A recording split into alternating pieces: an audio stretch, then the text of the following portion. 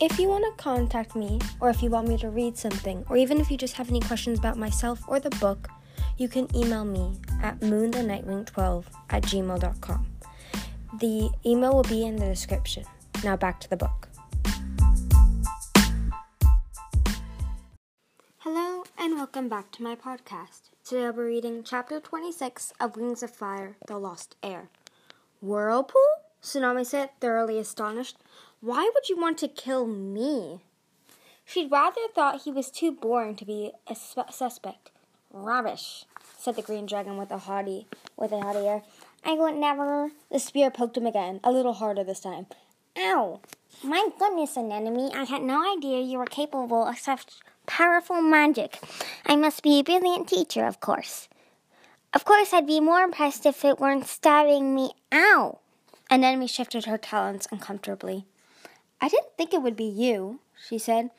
We should tell Blaster how accomplished you are, Whirlpool said in his oozy voice. She'll be so terribly pleased. Don't you dare, Tsunami snapped. Do you really think I'll find you threatening from in there? He asked. If you do, I'll tell Mother you tried to kill me, she said. How do you think she'll feel about that? He shrugged and reached up to play with the gold hoop earring in his ear. She might find it quite admirable, actually. After all, I was merely trying to ensure that Anemone dear would be queen. Me? Anemone wings fluttered open and closed. What? You don't even like me that much. Why do anything for me? Well, Whirlpool said, frankly, I don't want to marry her. He pointed at Tsunami. Wow, Lark said cheerfully. That was totally on my list of reasons why someone might want to kill you. Don't worry, Tsunami snapped. I'd rather be torn apart by tiger sharks than ever marry you. But I do want to be king, Whirlpool said. He held out his talons as if imagining gold rings looping around his claws. So I thought, if I got rid of you, I'd improve my chances of marrying a more agreeable daughter. I don't ever want to marry you either, Anemone cried.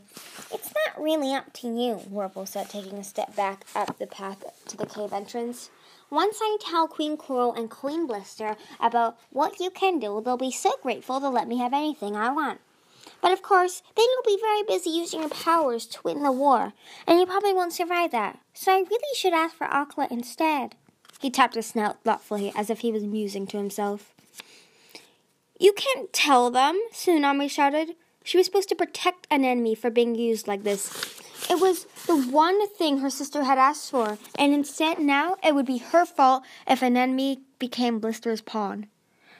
She lunged toward the waterfall, but Clay jumped forward at the same time and held her back. Blue light crackled in front of them, and down below, the eels clustered menacingly like a sinister clump of seaweed.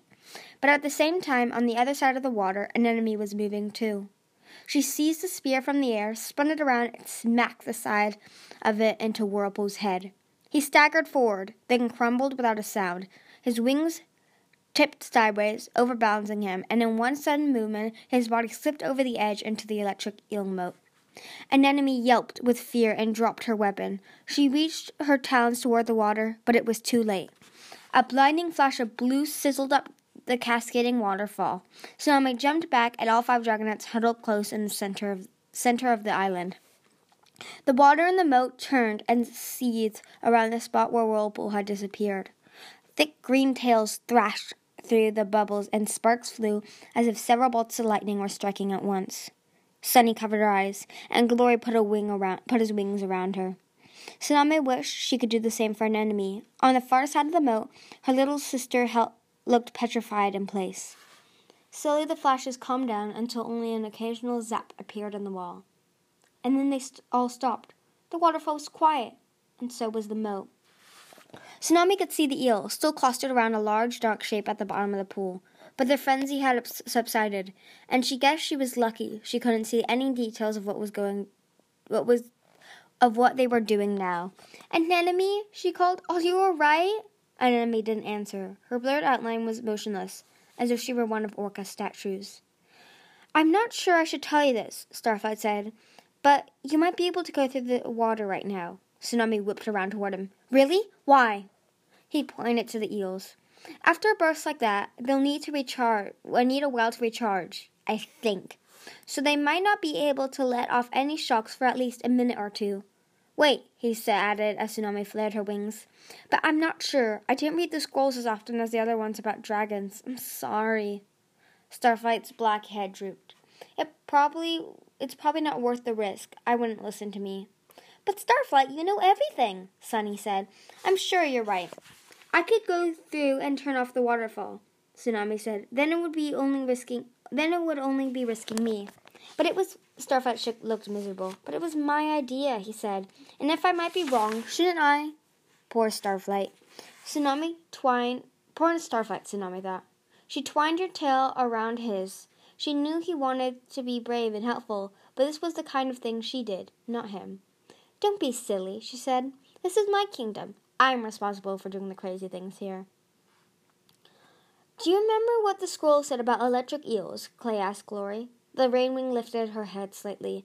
I don't think it was specific, she said. They can run out of charge for short periods of time, but I don't know if this is definitely one of them, or how long it might last. Think it through. Be more like Starflight. Don't be impulsive, Tsunami thought. But then, what if this was her only chance to escape? She glanced over at me. I have to help her. But if I die, what happens to the others? She clenched her talons. An image of her mother's council flashed through her head. All right, she said. Let's vote. Holy moons, Glory said. Seriously, what have you done with the real Tsunami? Quickly, Tsunami said, shooting a glance at the quiet waterfall. I believe Starflight, Sunny said. I think you can make it through, definitely. I don't, Starflight said glumly. I'd vote nobody tries just to be safe. Well, I want to get out of here, Glory said, and I'm willing to risk Tsunami's bossy scales to do it. She shot Tsunami a toothy grin. Clay shook his head slowly. I don't know, you're too important to all of us, Tsunami. I don't think you should do it. Well, that doesn't help, Tsunami said with a snort. Now I just have to decide for myself anyways. Some council you guys are. But those were pretty much the votes she'd been expecting, and she listened to all of them, and she knew what she wanted to do. She took a deep breath, spun around, and launched herself at the wall of water. It felt like leaping into a freezing hailstorm. Ice drops pelted her snout and closed her eyes, Icy drops pelting her snout and closed her eyes, slicing into her gills through the seaweed bandage, hammering the fractures in her ribs. She braced herself for a lightning-sharp pain, but a moment later, her talons thumped onto solid rock. Tsunami opened her eyes as she skidded to a stop. She'd made it to the other side of the moat, and her scales were still intact. She grabbed Anemone's shoulder and shook her until the pale little dragon looked up to meet her eyes. You have to get out of here, Tsunami said. We're going to escape, and I don't want it to look like you were involved. Go find Mother and hang around where she can see you, so you have an alibi, all right? Are you listening? But look what I did, Anemone whispered, pointing to the pool. You didn't mean to do it, Tsunami said. She knew way too clearly how Anemone felt. Anemone, it was an accident. You didn't push him into the moat. And if it hadn't happened, think of how many dragons you might have had to kill with your powers.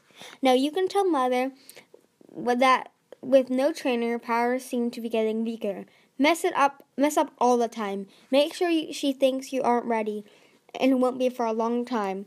But one day, Anemone started, one day, very soon, this war will be over.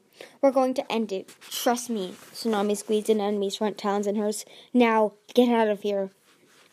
Good luck, Anemone whispered. Tsunami wrapped her wings around her sister. Good luck to you, too. Anemone flew up the cave path, her pale wings fluttering like moss as she disappeared around the bend. Tsunami hurried to the chain on the wall. The guards had yanked it down. Could she pull it back up? She tried hauling the chain in the opposite direction and felt it slide jerkily through her claws.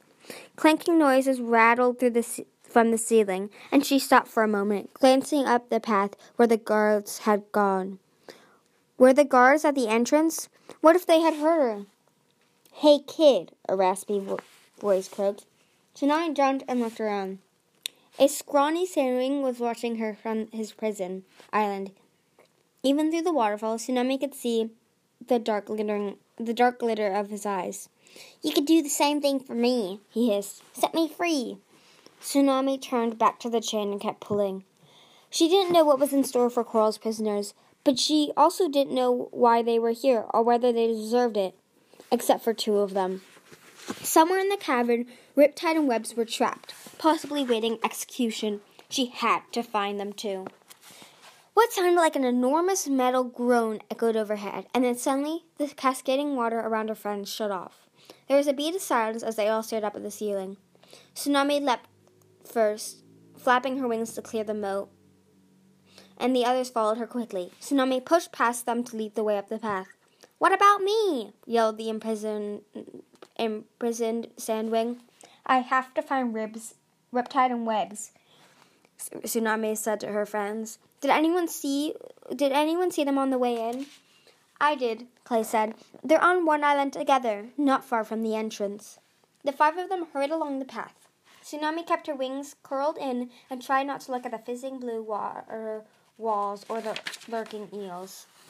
They rounded the last corner and saw the greenish light of Summer Palace up ahead. Tsunami spotted the guards first and pushed her friends back into the shadows. Only 3, she thought. 3 guards stood on the edge of the outside of the prison, chatting and tossing their spears from talon to talon. They didn't look very threatening, and perhaps they were secretly on the dragonet's side if they had allowed an enemy 3 to see Tsunami.